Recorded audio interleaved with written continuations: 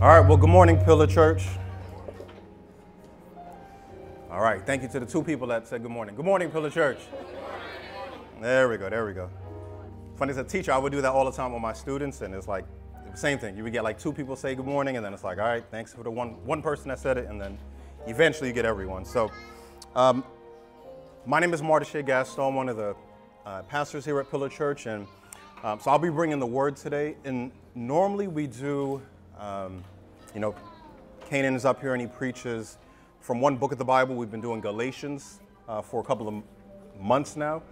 And Pastor Eric preached, so we broke off of that a little bit, and I'll be doing the same today. So today will be a topical sermon. But before we do that, let me pray as we get going. Father, thank you for just this time and that we get to be here and hear your word. We thank you that everything we need is found in your word, God, and it is not of us or in us. I don't have the ability to teach your people, God. It's only you. And so just use me in this moment, Lord. Let your words be what the people hear. Let your spirit do the work to convict hearts, to change minds, to draw people to you, and to let us know that you are near, God. Let us feel your presence and hear your words speaking to us this morning. In your name, Jesus, I pray. Amen. All right.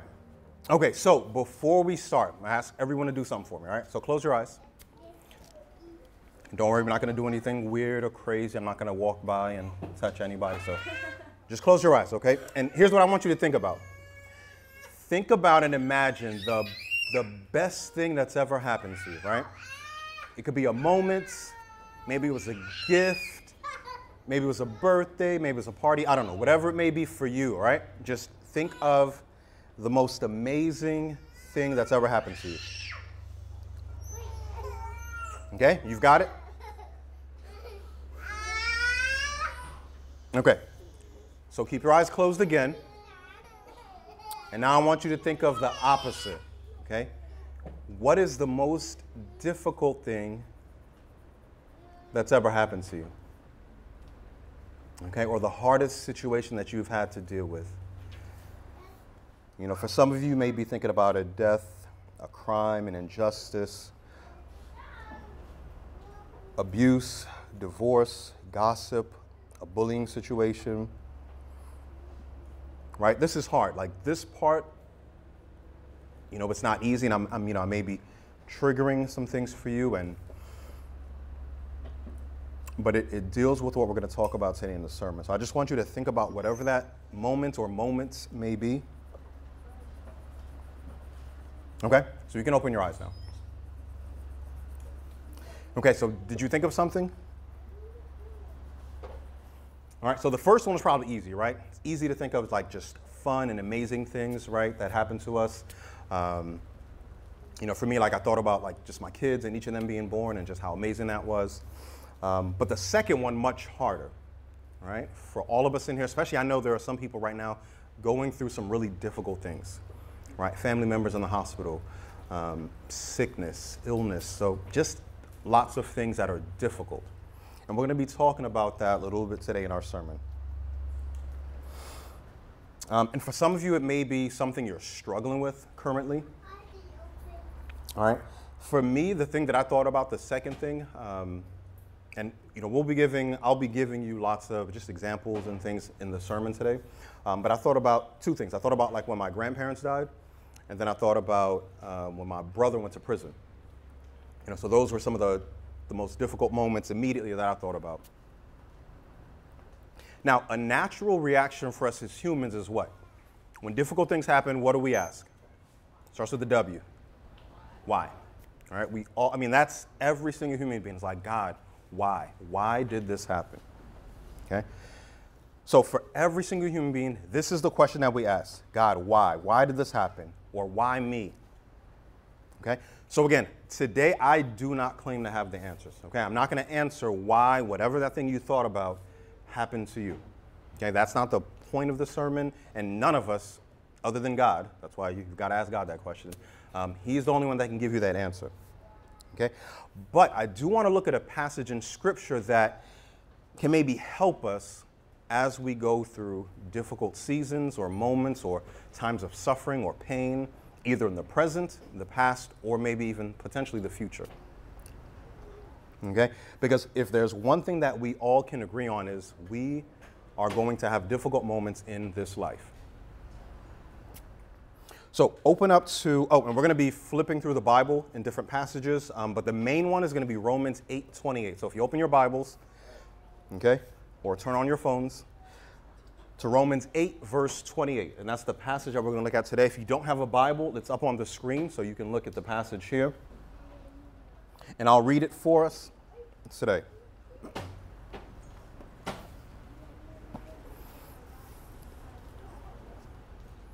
All right, so here's what it says from God's word, Romans 8, verse 28.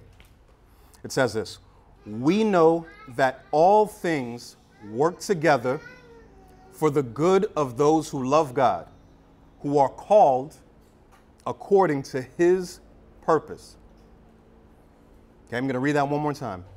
We know that all things work together for the good of those who love God, who are called according to his purpose.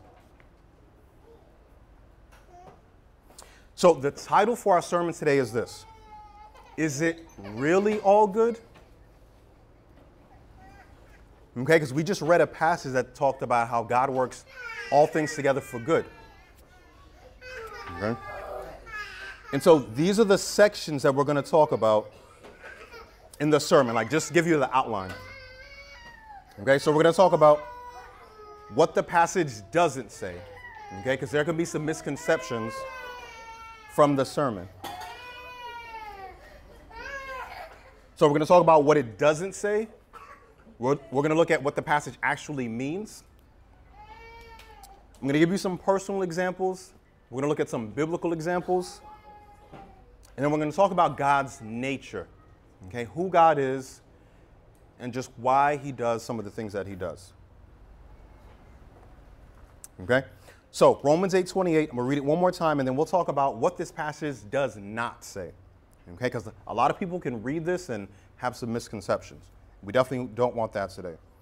Okay? We know that all things work together for the good of those who love God, who are called according to his purpose.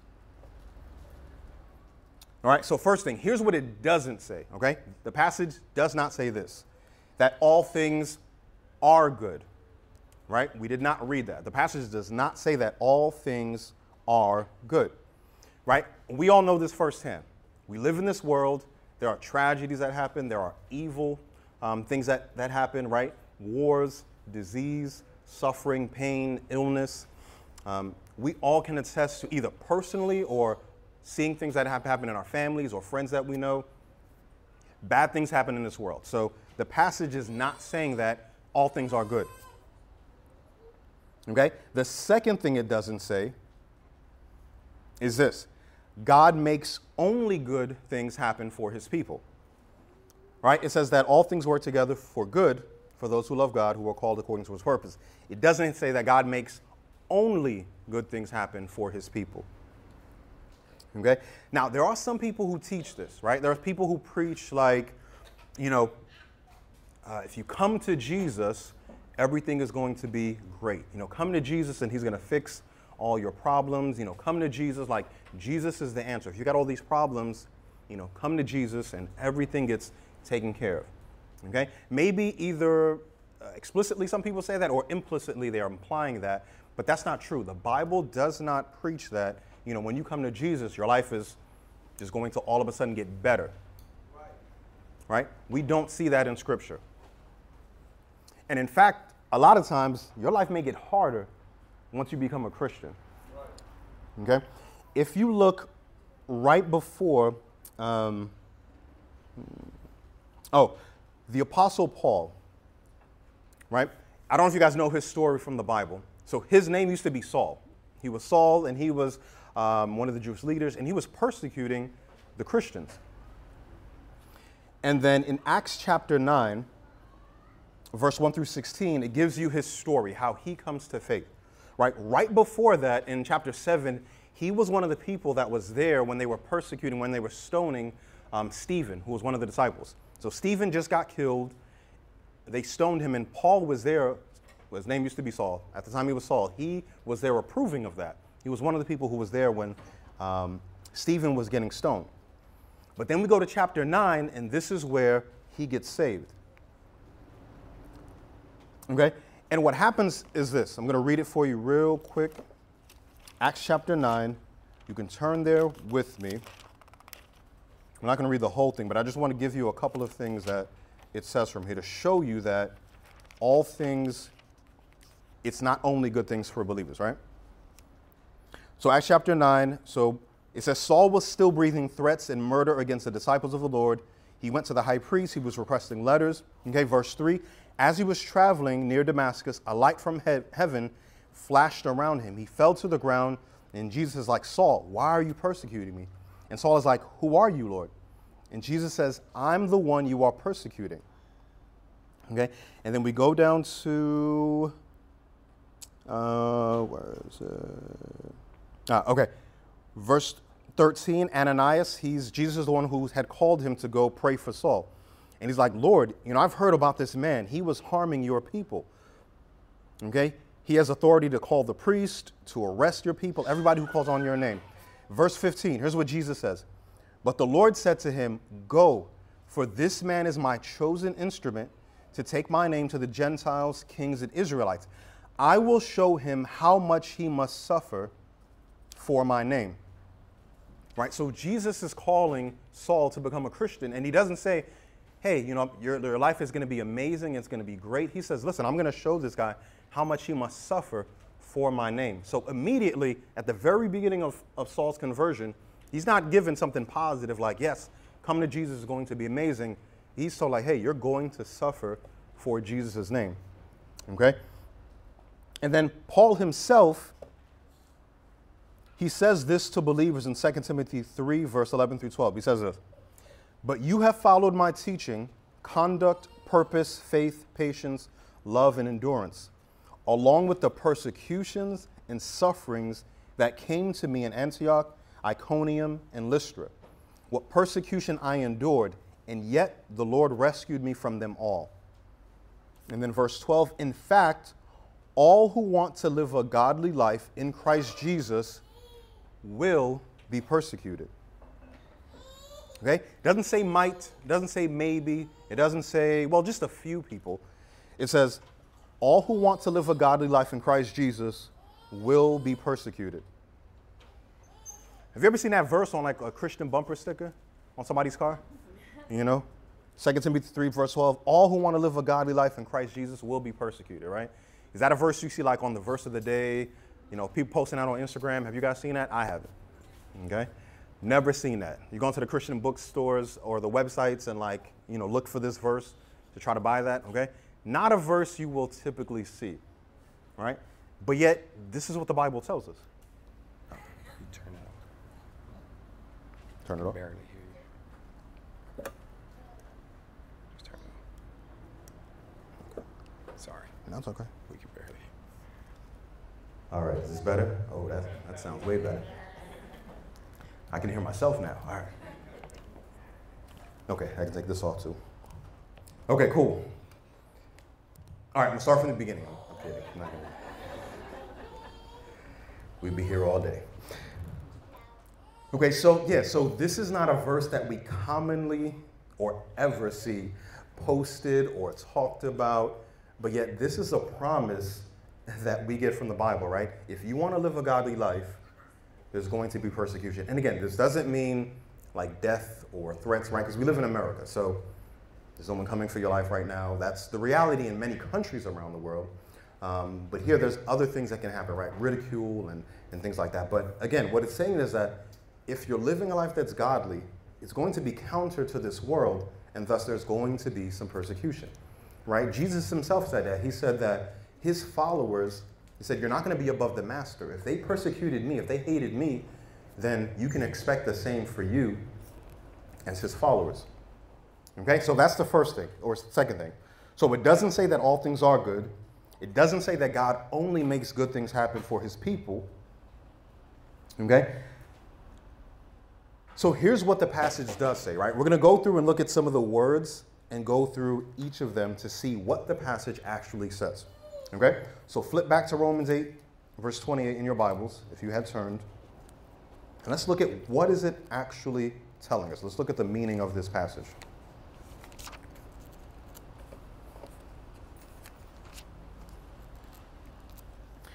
Right, so we'll start with all things. Okay? It says all things. So what does that mean? I think that's very simple. You don't have to go to the Greek translation or anything like that, right? You don't need to know Hebrew or anything, right? All things means what? All things, right? It means the good things that happen in your life. It means the bad things that happen in your life, the sufferings, the ups, the downs, all the hurts that you've endured, all the tears that you've cried, the things that you don't understand, like why did this happen? What was the purpose of this? Okay? The Bible says that all things, every single moment in your life, God has been orchestrating all of that for your good. Okay? The good, the bad, the crazy, the mundane, the daily frustrating things, right? Kids crying in the middle of service. Okay? God is going to use all of that for good. Okay, so all things, that's the first thing, right? Work. Okay, all things work. This is showing us that God is active in our lives, right? God is not, he didn't just create the world and then just boom, he stepped away and let things run its course. Okay, that's not the God that we serve. Our God is active in each and every one of our lives. Okay, he's not passive. He's not sitting on the side, chilling. God is actively working in your life, in my life, right? That is the God that we serve. Together. Nothing in your life is an accident or an isolated incident, right? We may not have the vantage point to know how something that happened 2 years ago is going to impact, our future, or something that happened yesterday and what that's going to look like, 10 years from now, right? But that's the thing. God does know. Every single thing is not isolated. He's been weaving all the events of your life together. And we'll look at some examples in the Bible, but also in personal examples of how God has done that. So everything, he's working them together for our good. And then that last part, not the last part, but for good. Now, this is referencing our ultimate good. Not a temporary good. And here's a quote that, there's two quotes that I wanted to read. One is from the ESV Study Bible, and it says this: "The good in this context does not refer to earthly comfort, but conformity to Christ. Closer fellowship with God, bearing good fruit for the kingdom, and final glorification." And then here's another quote from the CSB Study Bible. It says this: "The promise of this verse is that God orders everything for believers so that all of life's experiences work together for our ultimate good. Not everything is good in and of itself, but God uses everything for our good." So again, not everything is good in and of itself, but God will use everything ultimately for our good. So here's the thing. When we talk about good, what are we referring to? Like, what does this good mean? How does God work things for our good? Like, what is good? So too often when we think about this word good, I know for myself, I think we think too often about material things or possessions, right? God is going to bless us. Every time we hear the word blessing, too often our minds go to money or possessions or things, right? Things that you can touch, tangible things. But the majority of the time, whenever the Bible is talking about good things or blessings, it's referring to spiritual things. And that's what those two quotes above were telling us. Do you know that God's ultimate good for you is not for you to have more money, right? It's not for you to even be quote unquote happy, right? It's not for you to have a spouse or have 1 million friends or have a huge house or have this amazing, these amazing possessions and things. You know what God's ultimate good is for you? It's your salvation and for you to look more and more like his son. God's purpose is for us to grow closer to Jesus, to know him more, and for our relationship with him to get stronger and stronger each day until we get to that final glorification. And that's why if you look at the verses that go right after Romans 8:28, this gives us a glimpse of that, because it says, we know that all things work together for the good of those who love God, who are called according to his purpose, as verse 28. And then 29 says this, for those he foreknew, he also predestined to do what? To be conformed to the image of his son. God wants to change us into the image of Jesus so we can love like him, so we can serve like him, we can care like him, right? That's why Jesus had the disciples with him. They were following him and seeing how he was doing things, what he was doing. When he washed their feet, and they were like, whoa, Jesus, what are you doing? And he was like, no, listen, this is what you need to do. Yes, I'm your Lord, but I'm here to serve you, right? That's what Jesus wants us to do. That's what the Bible talks about when it says the good. The good is not referring to, material things. So don't think of that whenever you're thinking about, what's the good thing. That's why too often we get tripped up when bad things happen, or, we lose money, or, a job failure happens, or different things like that. We get, too often our minds think about success and blessings like the world does, right? The world imagines money, power, fame, possessions, right? That's the status. That's good for the world, but that's not good for Christians, right? Because you know what the Bible says? I think it's in 2 Peter, it says, for all these things are thus to be dissolved. They're going to be burned up. All the possessions, all the houses, all the material things, one day, God is going to destroy this earth. These things are going to be gone. So if we're putting our focus and energy on those things, that's not the ultimate good that God has for us. Okay? Here's a couple of verses I wanted to share with you. Okay? Romans 5, you don't have to turn your Bibles, just listen. Romans 5, verse 3 through 5 says this. And not only that, but we also boast in our afflictions or sufferings, because we know that affliction produces endurance. Endurance produces proven character, and proven character produces hope. This hope will not disappoint us, because God's love has been poured out in our hearts through the Holy Spirit who was given to us. So this is one of the purposes God has for when we suffer, when things go bad. The ultimate good is for us to endure, right? It says our afflictions will produce endurance. Endurance will produce character. Character produces hope. All these things are like chiseling us closer and closer to Jesus. I don't know about you, but the times when I felt the closest to God, and the times when I've prayed the most, is when I was needing God the most. Right? In moments where there was sickness, moments where I was dead broke, moments when I was struggling, those are the times when I was clinging as hard as I could to God. And too often the opposite is true. When everything is going great, too often that's when we forget about God.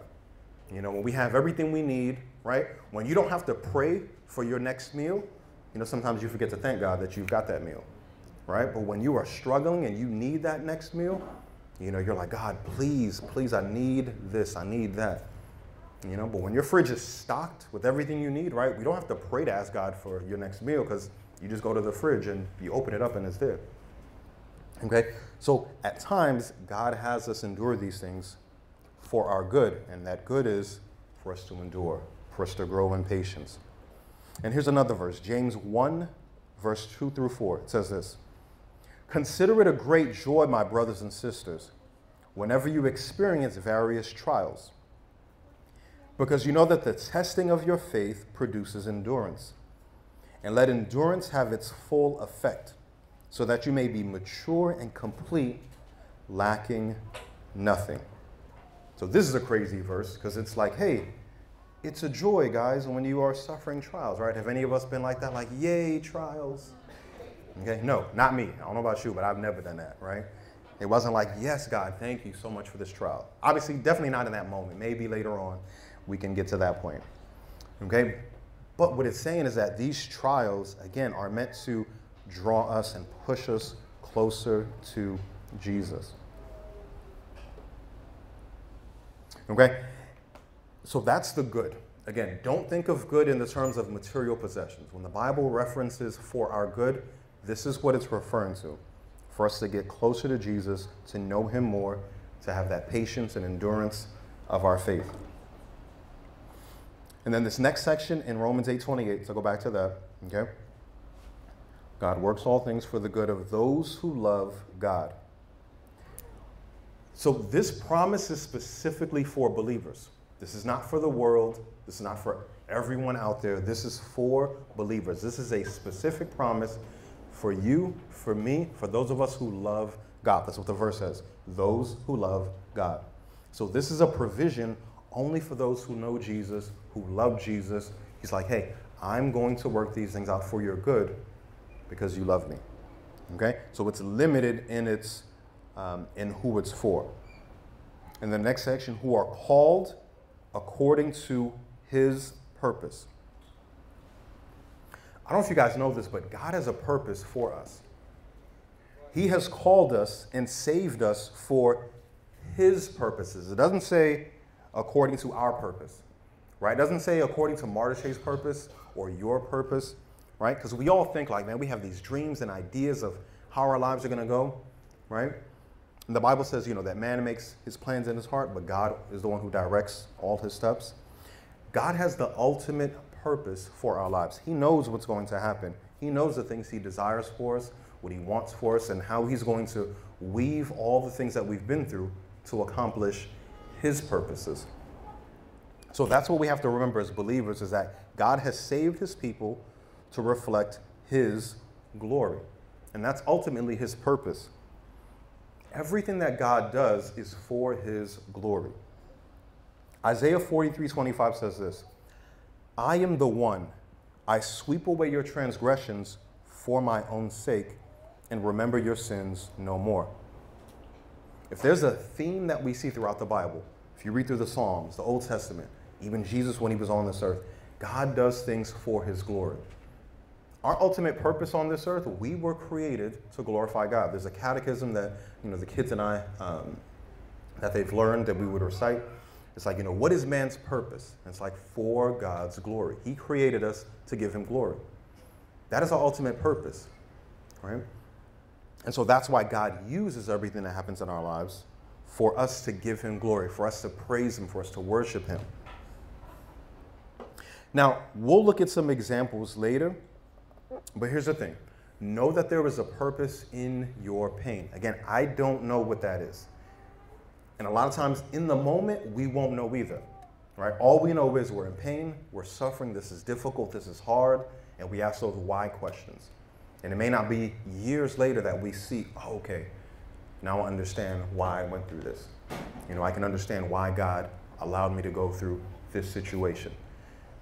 We'll really never understand in the moment, and sometimes we won't understand until we get to glory. But know that there is a reason, there is a purpose for your pain. Because here's the thing, a believer will never suffer alone. We'll look at that. Or for no reason. Right? There is nothing that you have suffered or gone through in your life that is for no reason. God does not waste any moment, any opportunity. Right? God does everything on purpose. So it doesn't mean we will know the purpose in that moment, but ultimately, God will work it out for our good. Now, here's the thing. If you are paying attention, right, you notice I skipped the first couple of words in that passage. Because I started with all things, but I skipped the part that says, we know that. So if you go back to Romans 8:28, the very first words say, we know that. Now, you would say, well, how do we, because it's assuming that believers know that God works all things together for those who love God. And you would say, well, how do we know that God works all things together? How can it assume that I know this? And here's why. We know God. We have countless examples in the Bible, and we'll look at just a few of them, right? Because we could be here all day looking at all the examples of how God works things for good. But we know God's nature. And we'll look at a couple of things that describe God and who he is and why he does some of the things that he does. And why even bad things, even negative things, even suffering, God can use, has used, and will use them for our good. If you look at the verses, we had read verse 29, but I want to continue reading the next two verses that come right after verse 28. Okay, so Romans 8:29 and 30 says this. For those he foreknew, he also predestined to be conformed to the image of his Son, so that he would be the firstborn among many brothers and sisters. And those he predestined, he also called. And those he called, he also justified. And those he justified, he also glorified. See, God has been working for your good even before you loved God, even before you knew him, even before you were born, even before I was born. Any of us were created. The Bible says that God had predestined us. So this is something that happened way before any of us were even there. Now, you might be thinking, well, but I thought you said that God works for the good of those who love him. So how could God be working for my good before I loved him? Like, that doesn't make sense. You just said this promise was only for the people that love God. So before I was a Christian, before I loved him, how could God have been working for my good? Well, the answer to that is, remember, when we think about our lives, we think in terms of, I'm a Christian now, and before I was a Christian, we separate the moments in our lives. Remember, God is God. He is outside of time. He's outside of space. So he doesn't look at you and look at you with in 2005, you got saved, and then, you were a Christian from that point on, and then pre-2005, you were not saved. God doesn't see you in that moment. He sees your past, present, and future all at the same time. That's his nature.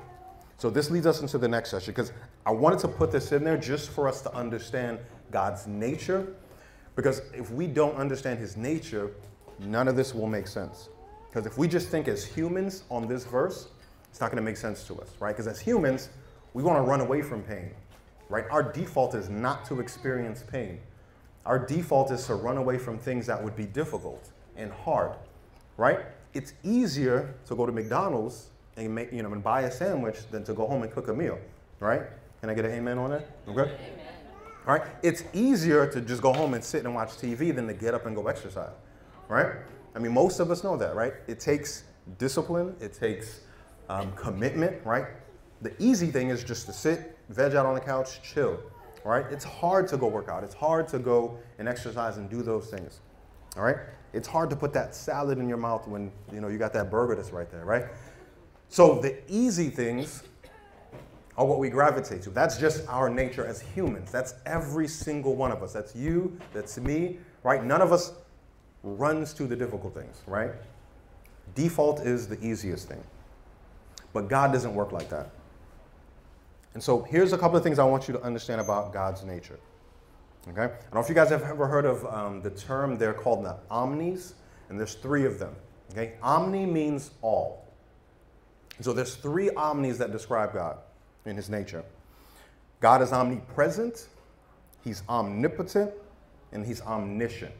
Okay? And I'll explain each of those. So omni means all. So the first one is omnipresent.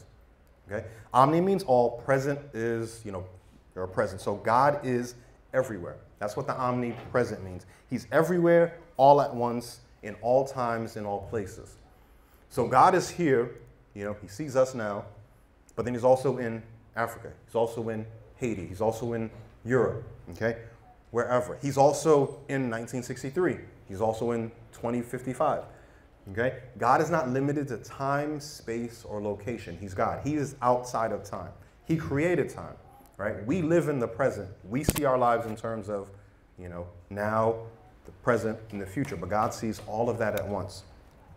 And that is why when I said earlier, God has always been working for our good, even before we knew him. So before you were saved, those events, God was leading them to the point where you got saved. He was orchestrating those events in your lives to bring you to a point where you would put your trust and faith in him. All those events. And then even after you get saved, he's working the different circumstances and situations that have happened in your life to draw you closer to him. And there are going to be things in your future that you're going to go through and endure that, again, he's working to work and weave all these things out for your good.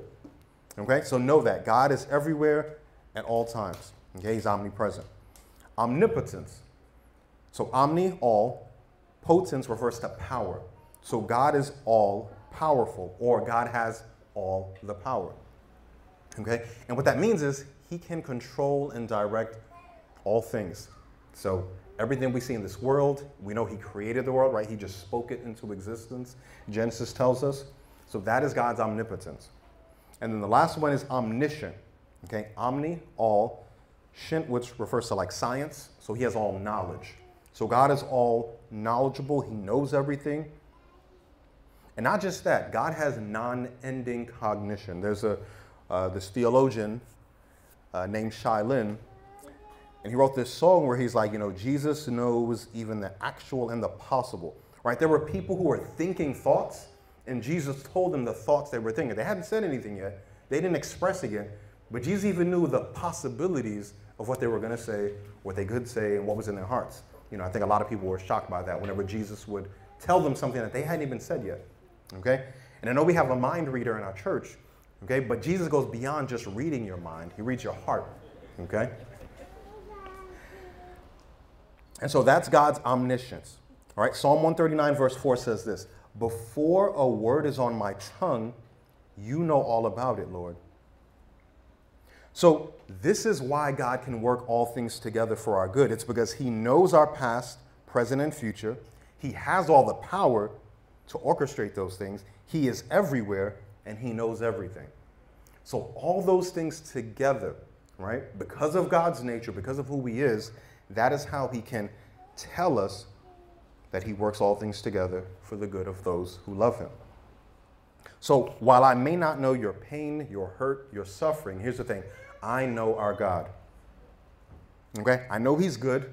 I know he cares for you. And I know he's going to work it out for your good because he's promised that. That is a promise that you can stand on that Romans 8:28 tells us. So here's a couple of examples I wanted to give you guys.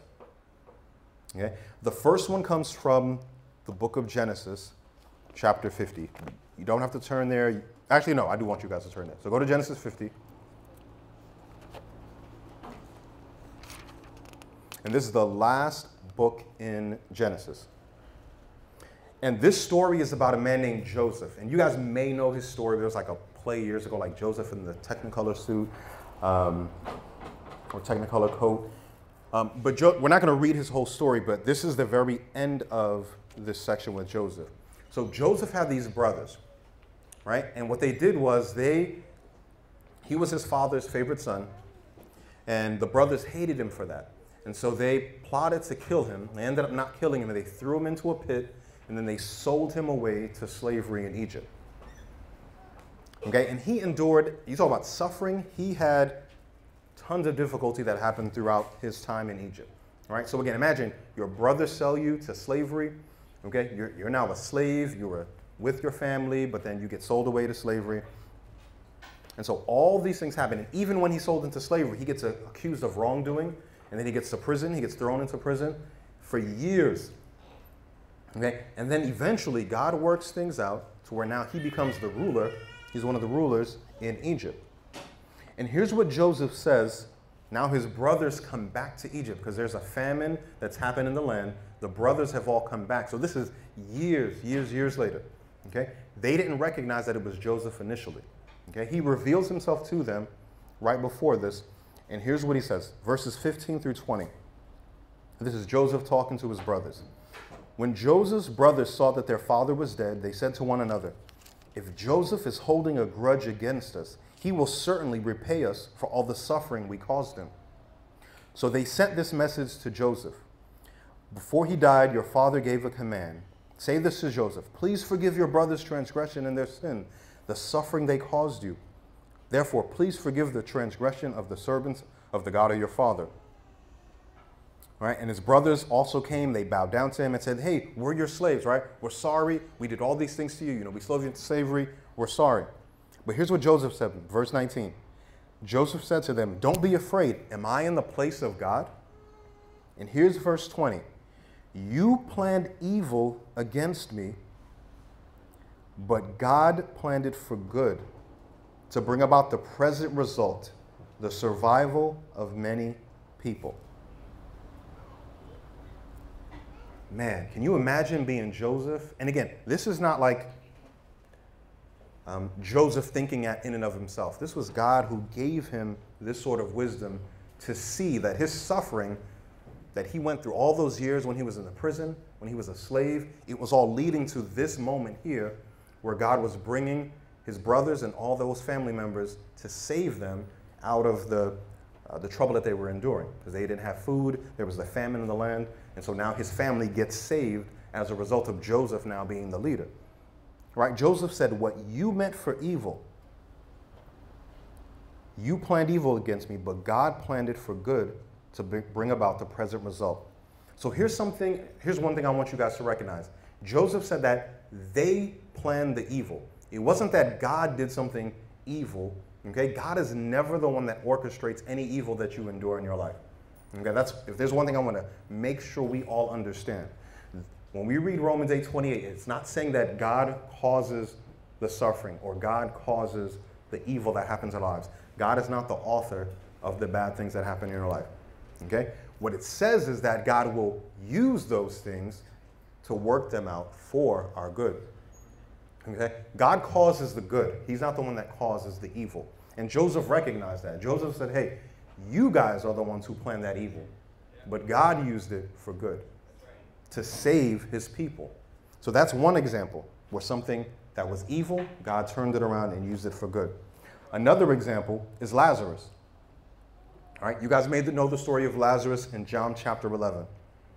Okay, Lazarus is someone that Jesus loves. He had two sisters, Mary and Martha, and the sisters are like, hey, Jesus, the one whom you love is sick. Lazarus is sick.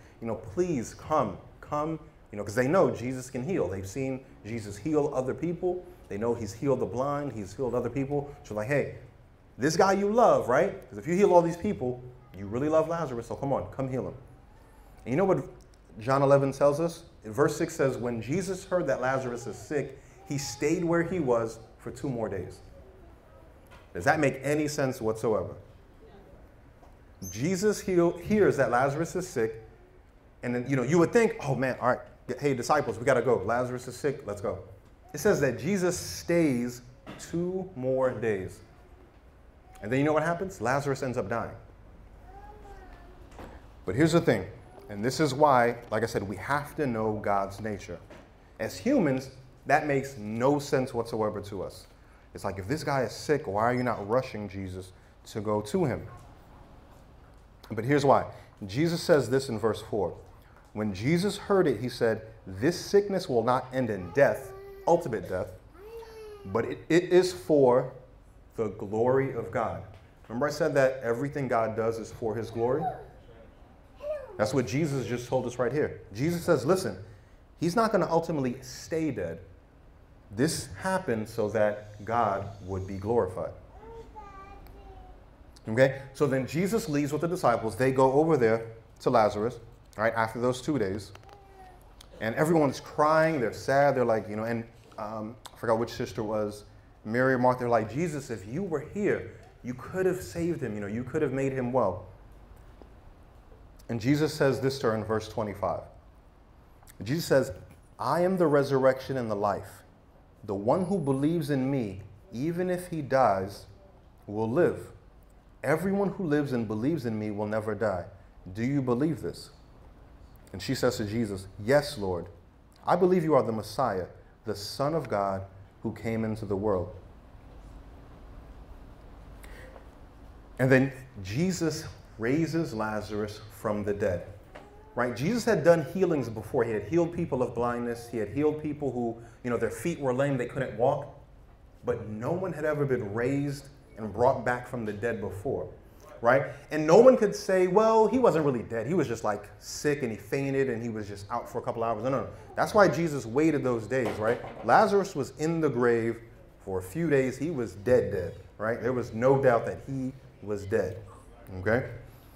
And again, for us, it would be like, man, why did Jesus wait? But then when you see what he did, it was like to prove without a shadow of doubt. So no one could have any sort of excuse or try to reason, what happened, right? There was no excuse. This man was dead, and now Jesus brought him back alive. And we see that people begin to worship Jesus after this healing, after he raises them up. Here it is. Verse 39. Okay, Jesus says, remove the stone. And they said, Lord, there was already a stench, because he has been dead 4 days. Jesus said to her, didn't I tell you that if you believed, you would see the glory of God? So they removed the stone. Then Jesus raised his eyes and said, Father, I thank you that you heard me. I know that you always hear me, but because of the crowd standing here, I said this so that they may believe you sent me. After he said this, he shouted with a loud voice, Lazarus, come out. The dead man came out, bound hand and foot with linen strips and with his face wrapped in a cloth. Jesus said, unwrap him and let him go. Therefore, verse 45, many of the Jews who came to Mary and saw what he did believed in him. See, this is why when we go back and look, like, why did Jesus wait 2 days? What was the point? How come he didn't just heal him and go? Right? Jesus knew this was to show God's glory, his power, that God has power even over death. But then also he knew that there were people that were going to believe in him once they saw this miracle of Lazarus being raised from the dead. So even something horrible like death, God used it for good. Now, I wanted to give you guys some personal examples, right? Because we looked at a couple of examples in the Bible of things that God has done. And you may say, well, that was back then. That was the old times. That's in the Bible. That's not really relevant to today. Okay? Let me give you a couple of examples. Here's one, just from my own personal life. My family and I, I was born in Haiti, but we grew up in New York. Both of my parents worked in the World Trade Center. All right, so you guys can assume where this story is going. Both of my parents worked in the World Trade Center. But then in the year 2000, my dad, he got a position. He was going to school in the seminary. So we were moving to Kentucky. And as a kid, I was in 8th grade, and I was like, man, why are we moving from New York going to Kentucky? Like, we're gonna live on a farm. All my friends were joking on me. They're like, you're gonna be on a farm. You're gonna be like a farmer and this and that. And they were cracking jokes, right? Because I'm going from New York, big city, to Louisville, Kentucky. Right? They're like, you're gonna eat KFC all day and this and that. And that's all I knew about Kentucky was KFC. And so I was like, man, Dad, why are we going? Why are we going? Why are we going? Right? Super upset, just mad. And I said, it wasn't the year 2000. It was 1996 is when we moved. Okay, so 96, we moved from New York, parents worked in the World Trade Center, to Kentucky. 2001, what happens in 2001? You guys know? 9/11. Okay, 9/11 happens. And I remember immediately when that happens, I was like, I would have been an orphan right now. Both of my parents worked, and that's the first thing my parents told me too. Like when I got home that day, I was in college, and I got home, and my parents were just both just shocked.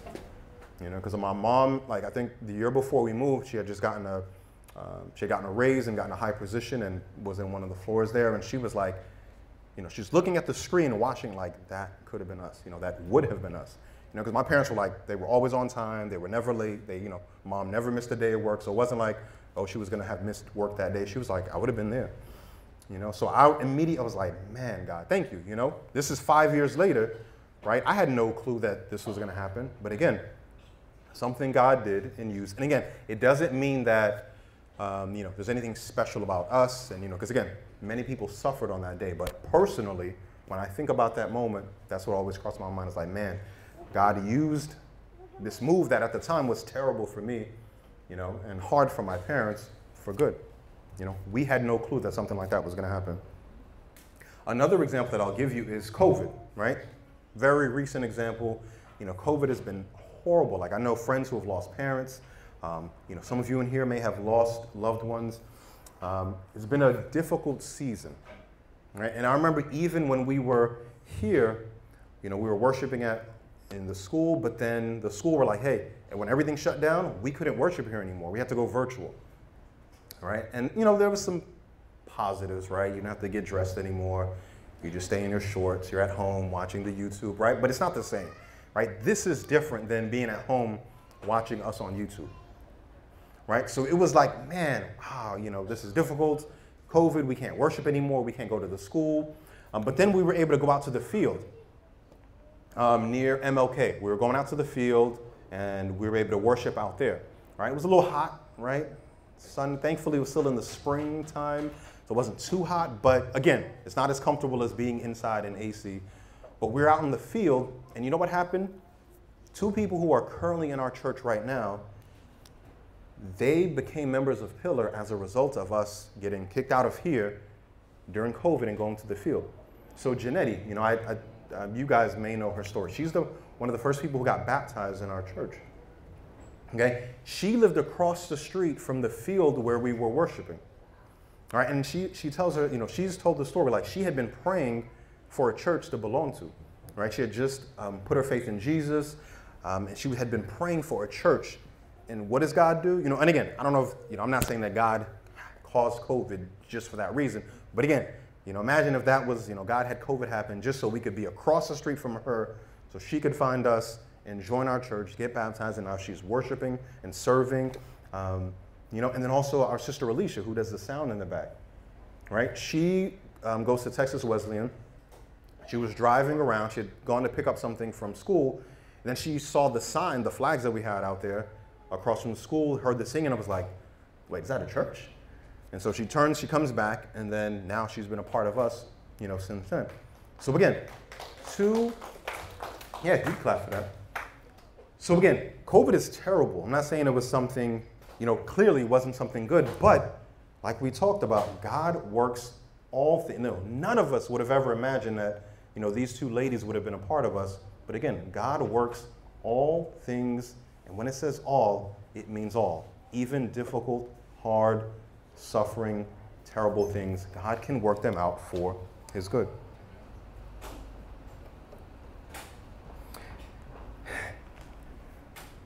Now, I don't want you to leave here discouraged and think, man, just this Christian life is just suffering, it's pain, it's difficulty. Yes, that is a part of it. But God also promises that he's going to be with us, right? Here's the thing. Look at Romans 8, verse 31 through 39. It's the verses that come after we read what we just read in Romans 8:28. It says this, "What then are we to say about these things? If God is for us, who is against us?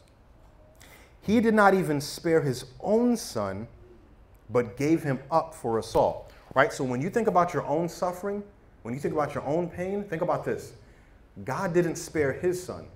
Jesus suffered for you. Okay? So it's not like you're having to suffer and you're having to endure these things, but yet God did that to his own son. His son endured suffering. Remember, Pastor Eric was talking about the hat. Jesus put on that hat. He suffered for you, for me. Right? God gave up his own son for us.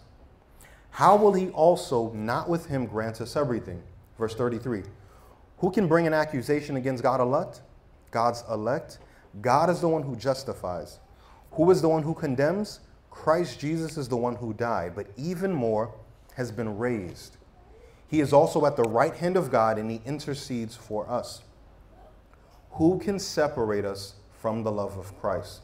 Can affliction or distress or persecution or famine or nakedness or danger or sword? As it is written, because of you we are being put to death all day long. We are counted as sheep to be slaughtered. No, in all these things we are more than conquerors through him who loved us. For I am persuaded that neither death, nor life, nor angels, nor rulers, nor things present, nor things to come, nor powers, nor height, nor depth, nor any other created thing will be able to separate us from the love of God that is in Christ Jesus our Lord. So know this, when things go terribly wrong in life, know that God is present. His love is there, and he will ultimately use it for our good. That good is for us to be more and more like Jesus each day until the final day when we are like him forever in glory. So here's the thing. God used the unjust death of his innocent son to pay for our sins. He died so we could live. He suffered so we could be saved. He was cursed so we could be blessed. He was defeated temporarily so we could have permanent victory. See, your suffering, your pain, when we go through these things, it's not in vain. God says and he promises that he will use all these things for our good.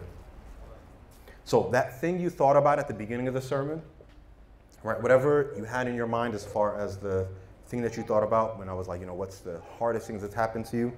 You may not have an answer now, okay? And you may not get an answer for years. But just know that God has a purpose. He's weaving everything that we go through for our good, okay? And ultimately that good is going to be our final salvation, our final glorification, when one day we will be with him forever in heaven with no more pain, no more suffering. But until we get to that point on this earth, just know that that good is still going to occur for those who love God. He's going to use it to make us endure, to draw closer to him, to look more like his son, Jesus. And there's a song that they're going to play that I just wanted you guys to hear. It's a beautiful song by this artist, Fred Hammond, and it's called All Things Are Working. And so that'll be the conclusion of the sermon. It's just a song, and then I'll come back and pray. Father, thank you that you work all things out for our good. The good, the bad, the pain, the hurts.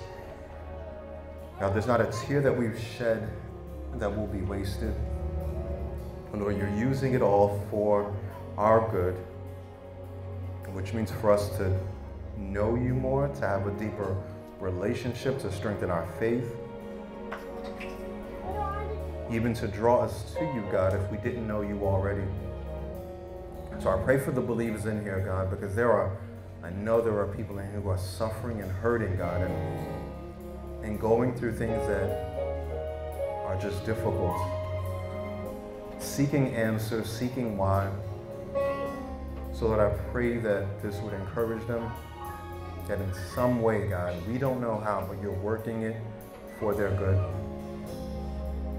And I pray for those in here who don't know you, who are wondering about their own sufferings, but yet they don't know this God who has made this promise of working things out for their good. And I pray that this moment would be the moment that they would turn to you, that they would see how everything has been leading to this moment where they would put their faith, they would put their trust in you, that they would see that you did not spare even your own son. He suffered and died for them. God, I pray that anyone in here who doesn't know you would put their faith in you, Jesus, would just repent and turn to you in this moment, Lord. God, I thank you for your word, and we praise you, God, because you are good and you are a faithful God. And in your name, Jesus, we pray. Amen.